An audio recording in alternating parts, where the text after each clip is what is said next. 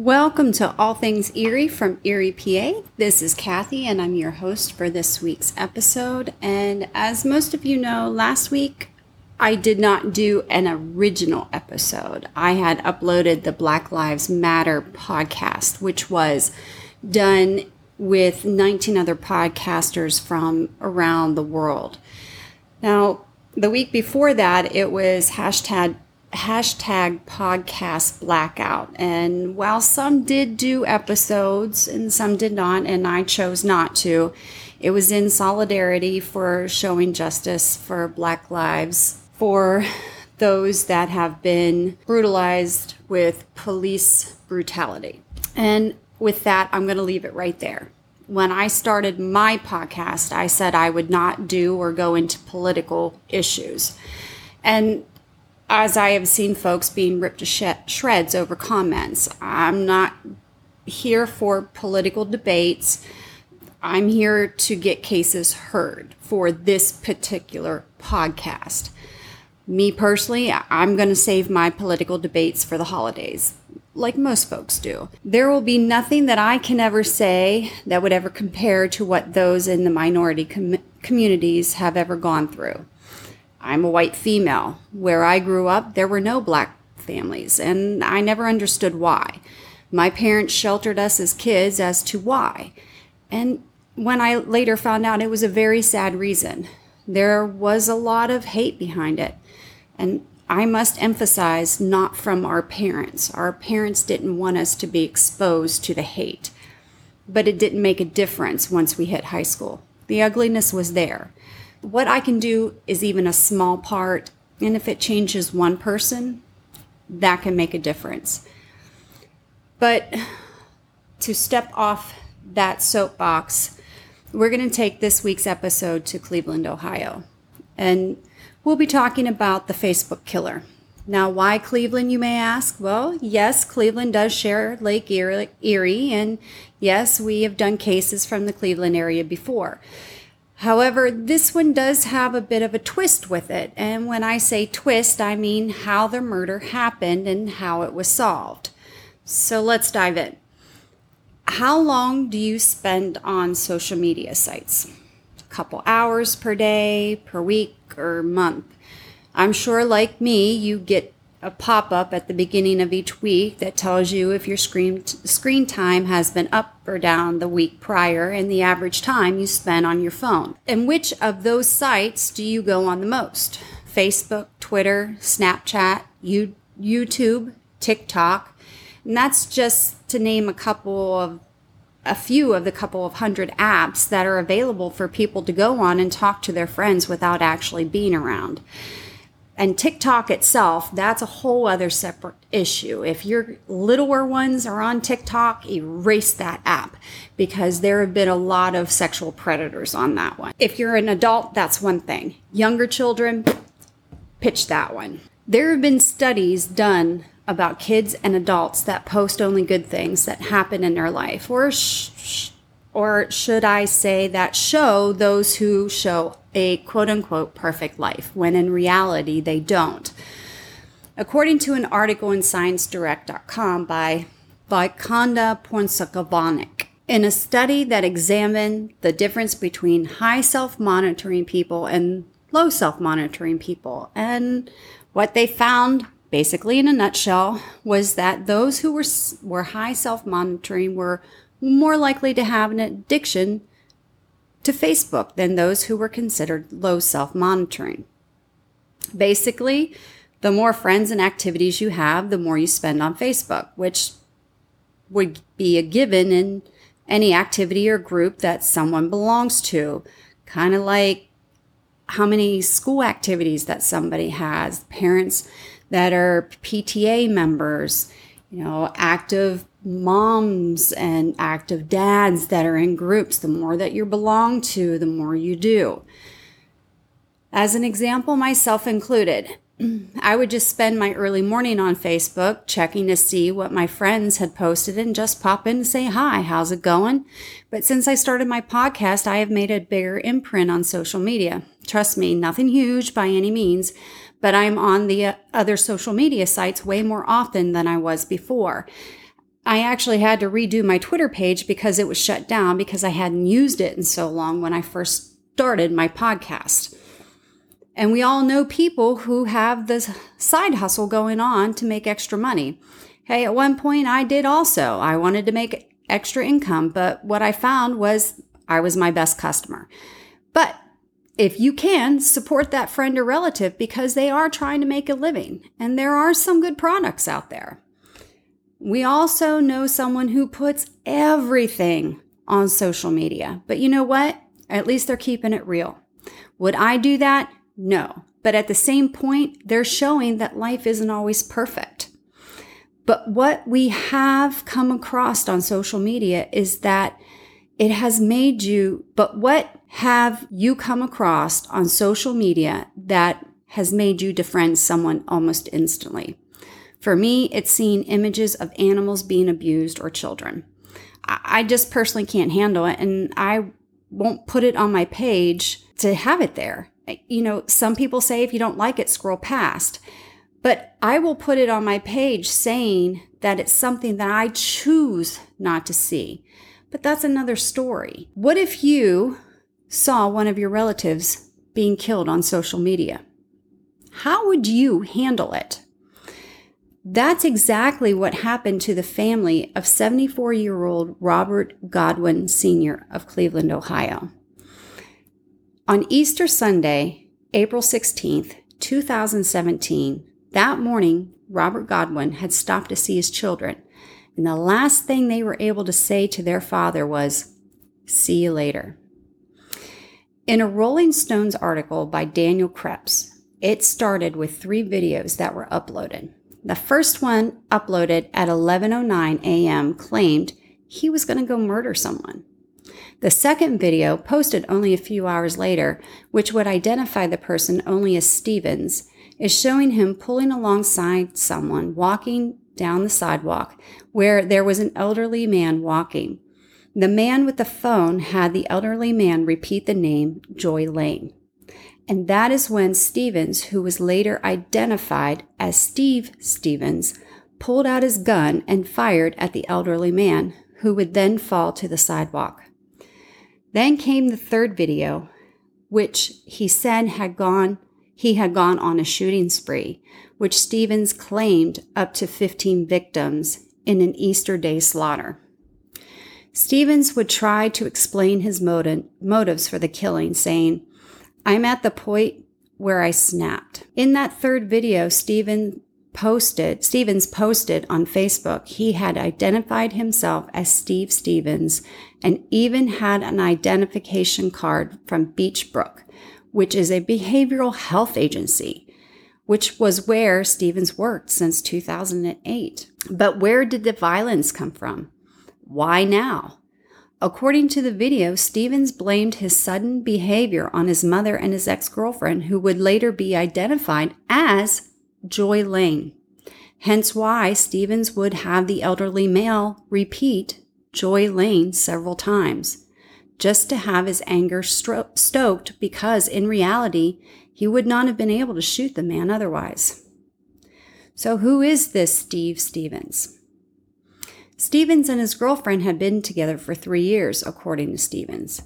Quote, "We were supposed to get married, but there was some bullshit that I couldn't deal with anymore. She's the reason why I'm making this video. She's the reason what's about to happen today, because she drove me crazy." End quote. This was according to the second video. Quote, "I'm out of options. Now I'm on some," quote, "murder type shit," end quote. Another comment from Stevens on Facebook was, quote, "FB, you have 4 minutes to tell me why I shouldn't be on death row." Quote, "I'm dead serious," end quote. But according to various articles, it was a combination of Stevens' mother, girlfriend, gambling debts, and his job, which this combination would make any person go crazy. But to snap and go kill a random person? Which one would have triggered Stevens to go murder someone, or the proverbial straw that broke the camel's back? As this was going on, Joy Lane went on to text CBS News, quote, We had been in a relationship for several years. I am sorry that all of this happened. My heart and prayers goes out to the family members of the victims, in quotation marks, because they didn't know at this point. Steve really is a nice guy. He's generous with everyone he knows. He was kind and loving to me and my children. This is a very difficult time for me and my family. Please respect our privacy at this time. End quote. 2 hours or 120 minutes. Keep those numbers in your mind. That's how long it took for Facebook to take that video of the murder of Mr. Godwin down from Facebook and to deactivate Stephen's account. So think about that time frame. In that amount of time, 2 hours or 120 minutes, that video of your family member is floating around Facebook and being shared and shared and shared and shared around the country, around the world, and is going over and over and over again. Of your father, your uncle, your grandfather being murdered. And although it was reported as being broadcast as live on Facebook, a representative did come out and say that by late Sunday that evening, the video was not being streamed live, but had been recorded and uploaded onto the Facebook site. But even with a plea from Mr. Godwin's own family, that could not stop the video from being shared. According to that same Rolling Stone article, some of those that knew Stevens had a different view about him. Those that worked with him were quoted as saying, now they shared the original view. They were shocked and horrified to learn about the situation involving the threats by Steve Stevens and the tragic shooting of Mr. Godwin. Now that is a partial quote. But when the interviewer spoke to a neighbor, this neighbor didn't have as nice of things to say about Mr. Stevens. And according to the neighbor whose name was Mr. Henderson, he was quoted as saying, how can I put this? That kid was not normal as we normal know it from the beginning. He was in his early teens when the family moved there, and I was in my late 20s.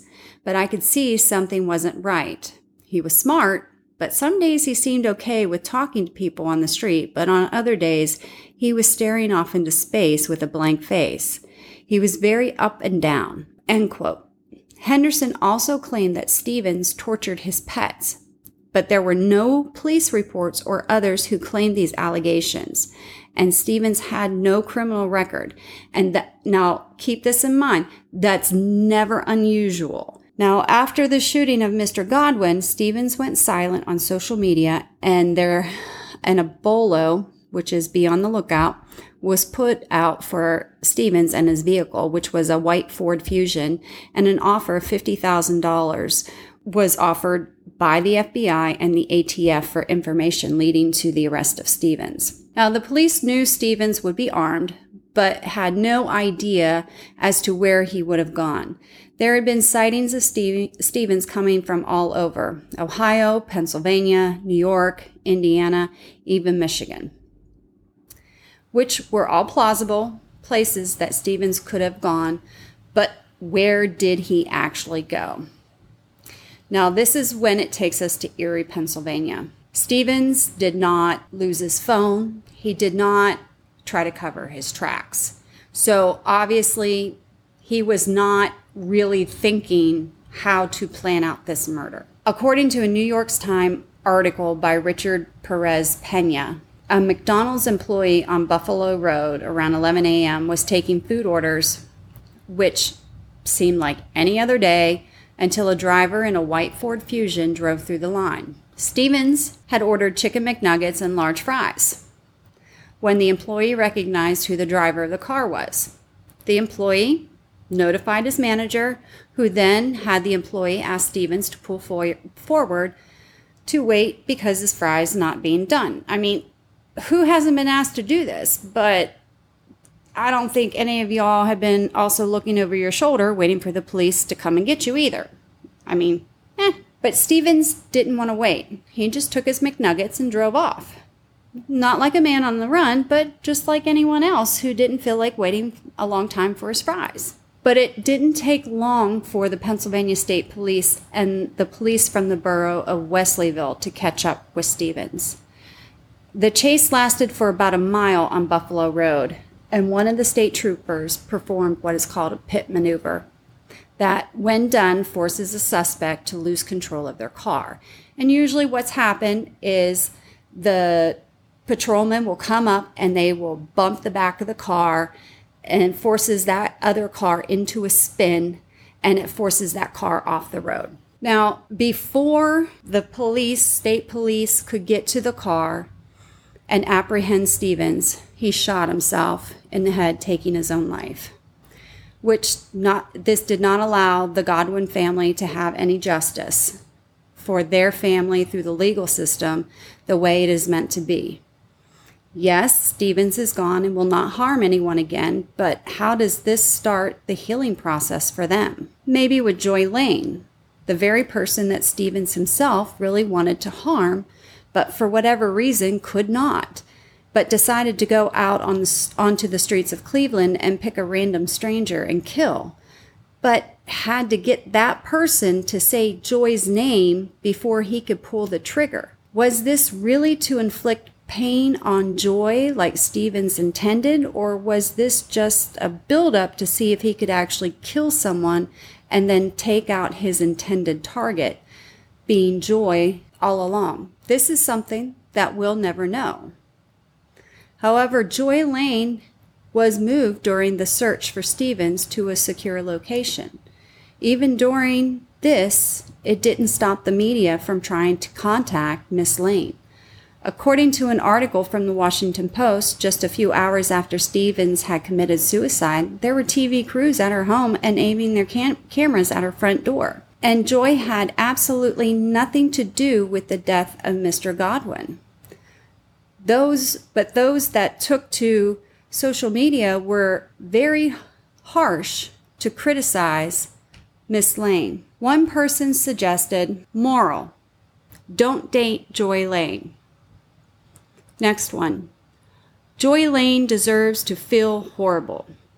Next one, he killed because of a fat bitch. These were just some of the samples that were used in the article. There was another reference.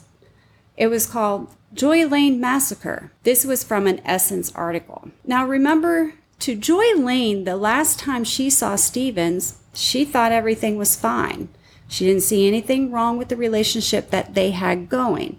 Yes, they had broken up, but they had remained friends, according to Joy Lane. And according to a video interview with Inside Edition, Joy had believed that, quote, the gambling issue was behind everything. So she knew that he was having issues, and this is what I'm getting from that quote, not from the interview. She knew he was having some issues, but she didn't see anything that was going to cause a stressor. When asked if Joy still loves Stevens, she said she did. Now, whether she still cared for him in the same way, or if at the time things still had not sunk in, how do you picture someone that you have cared for years killing someone after repeating your name because they said that because of you, they've snapped? I mean, that takes a lot of, wrapping your head around that. I don't know how I would process that. I mean, I would be in therapy for a very long time. Now, Stevens also left Joy a voicemail 2 days before the murder. Quote, I'm motivated to just strive to be the best in life now. End quote. Quote, I'm really motivated. End quote. Again, this was in the video interview with Inside Edition. But according to an article from the New York Times, Stevens' gambling problem was the reason he was struggling with his bills and he had been evicted from his apartment. And Joy said in this article that he had been staying at her place So she was aware of his eviction. Then, and even more bizarre was another interview with the Atlantic Black Star where Joy said that Stevens had told her that, quote, he had quit his job and was leaving Ohio. So she's doing all of these interviews and she's giving all of these little tidbits of he quit his job, he had a massive gambling issue, and he was evicted from his apartment. And telling or letting people listen to the last, at least to their knowledge, the last voicemail that he has left. And then saying that he had quit his job and he was leaving Ohio. So did she really know that something was going to go on, but wasn't going to say anything? Kind of like the case with the cheerleader who egged on her boyfriend to commit suicide, and they had the text messages to prove it. I don't know. But here's where there becomes a tangle in this process because of how much did she really know? I mean, I would think there would have been fighting. She was the one that would have been supporting herself, her family, and then him because of his gambling problem. I mean, he had a good job. He just had a problem that was getting out of control. And just like any addiction, until you hit rock bottom, you don't see the problem like other people. You have to lose everything to be able to gain the sight to see what you lost. But in the end, that was too much for Stevens. And unfortunately, he took someone's life with him. Joy Lane and the Godwin family did meet. And the Godwin family chose to forgive Stevens for what happened. But that was not the end between the Godwin family and Joy Lane. According to a Fox 8 article from Cleveland, Lane was asked to turn over several items, all computers, cell phones, tablets, and other electronic devices that Stevens had used, including all written communications between Lane and Stevens, including their private Facebook messages. Now, Joy Lane had been sent a subpoena in that March of that year, and then had to be sent a second one in April with an attachment to comply. My question is, why the hesitation? This was her response. The death of Mr. Godwin is a tragedy, end quote. Quote, however, the harassment by the Godwin's attorneys who are trying to sue Facebook to the family and friends of Stevens is unwarranted. They are also grieving and traumatized. They have lost jobs, have had their homes broken into, and have received over 1,000 death threats from around the world, end quote. But that had nothing to do with the subpoena. It answered nothing, nor with the litigation that was to go on in the courtroom. It was a stall tactic. That tells me there was something in those communications that she didn't want them to see. But then how does this all tie in with Facebook? The lawsuit the Godwin's attorney used was that there was a, quote, relationship between Facebook and Stevens. And because of that, quote, relationship, Facebook had a responsibility to all those who use Facebook. And since those who use Facebook have to sign waivers and you provide various forms of identification, Facebook came back with a hard no. Even with all of our efforts in place, we still wouldn't have been able to help Mr. Godwin.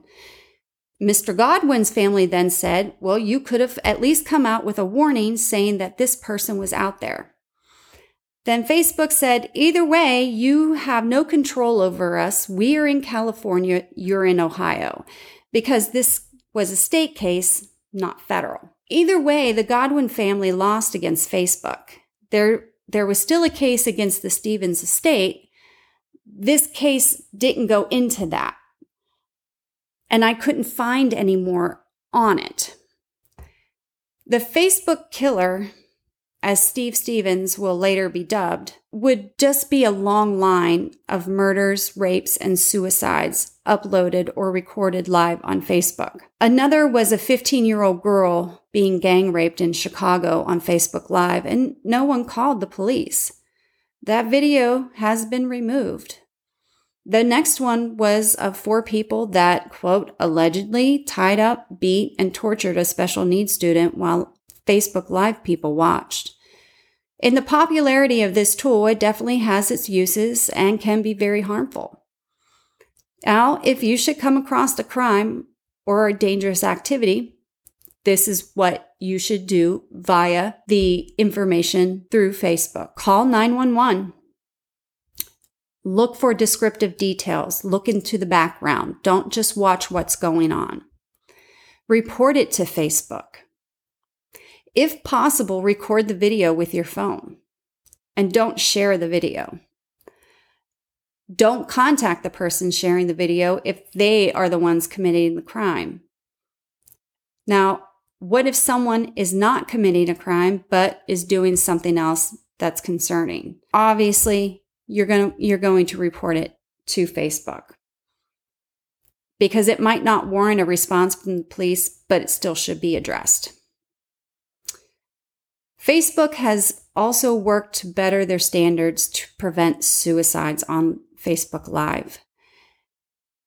If a video has been flagged, Facebook is able to send them a message to the user that directs them to National Suicide Prevention Lifeline.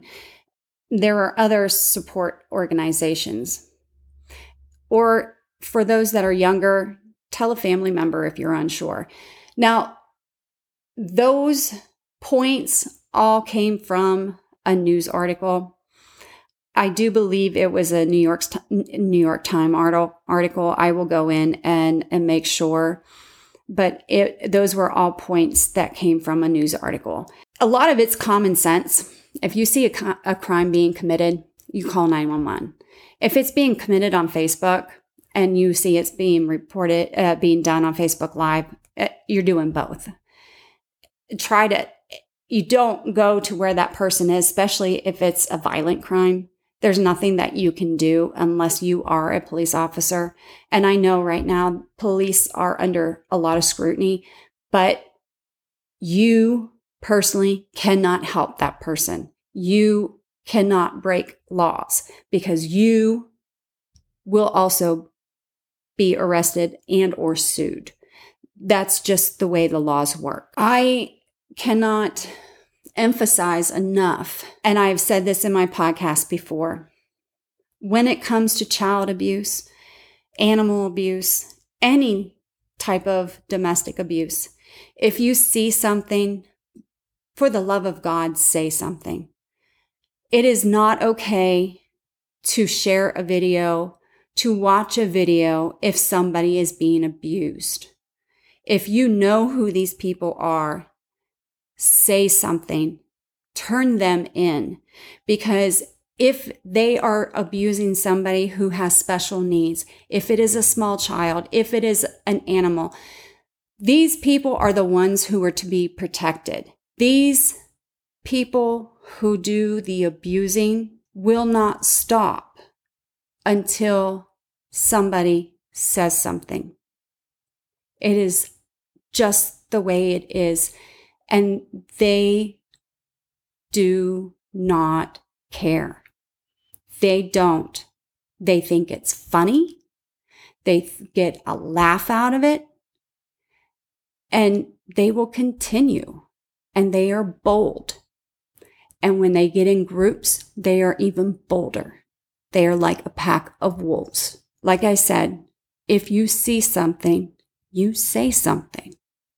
Because if you don't, you're just as complicit as them. Now, I'm going to step off my soapbox against that. That was my podcast for today, and I hope you enjoyed it. I know it's a bit different, and if you'd like to leave a question or a comment, please feel free to go to my Facebook page at All Things Erie from Erie, PA, or my Instagram or Twitter account at KATHYBRDLY. That's Kathy with BRDLY. And if you're listening to this for the first time and enjoyed it, please go back and download the other 36 episodes.